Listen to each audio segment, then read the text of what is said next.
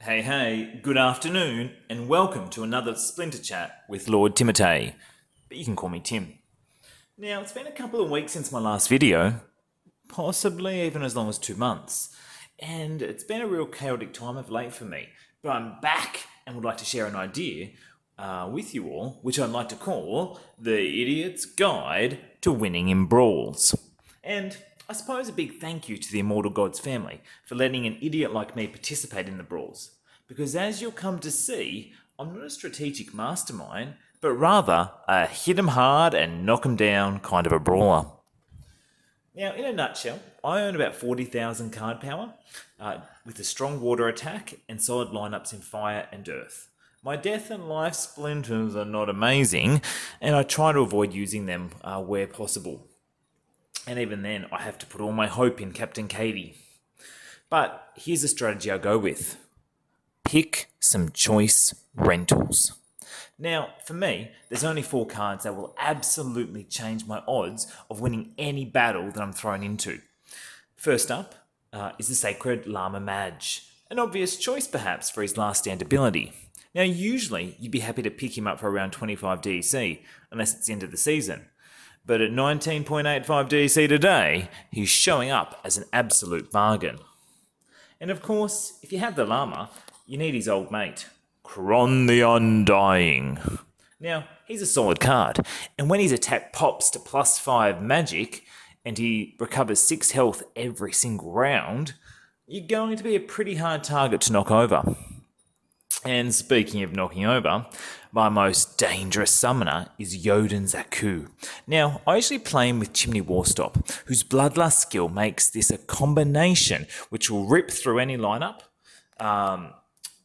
And while Crom was incredibly cheap at 15 DC per day, Yoden is at much more expensive at 22. A bargain, really, as if the chance is there. I'll probably play him every brawl match and have him in my lineup. And then, I guess, the final piece of this strategic puzzle, the Chain Golem.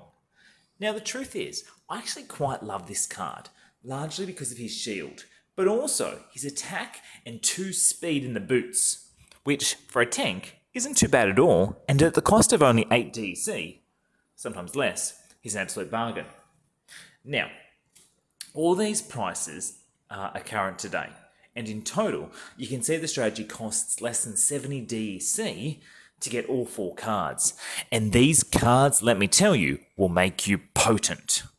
So my preferred spot in any brawl is bronze, but I've also taken these cards into a novice fray and a silver fray and done exceptionally well. But you might wonder, why spend 70 DEC on a brawl? Now to answer this, I have 2 points. Number 1, and the big one, you're part of a team.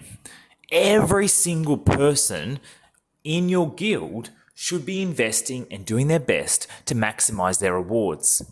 This means carrying your own weight. And at a cost of 70 DC, that's incredibly cheap.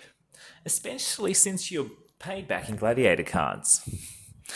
And number 2, you can take your cards to the ranked battle and absolutely dominate. I'm talking smashing every opponent to bits. It won't take you long to make your 70 DC back, and then some. I play in the Silver League, and it's not too hard at all to get that back pretty quick. So there you go. It's not a loss, but rather an investment into a small profit. I'll leave you with this warning then.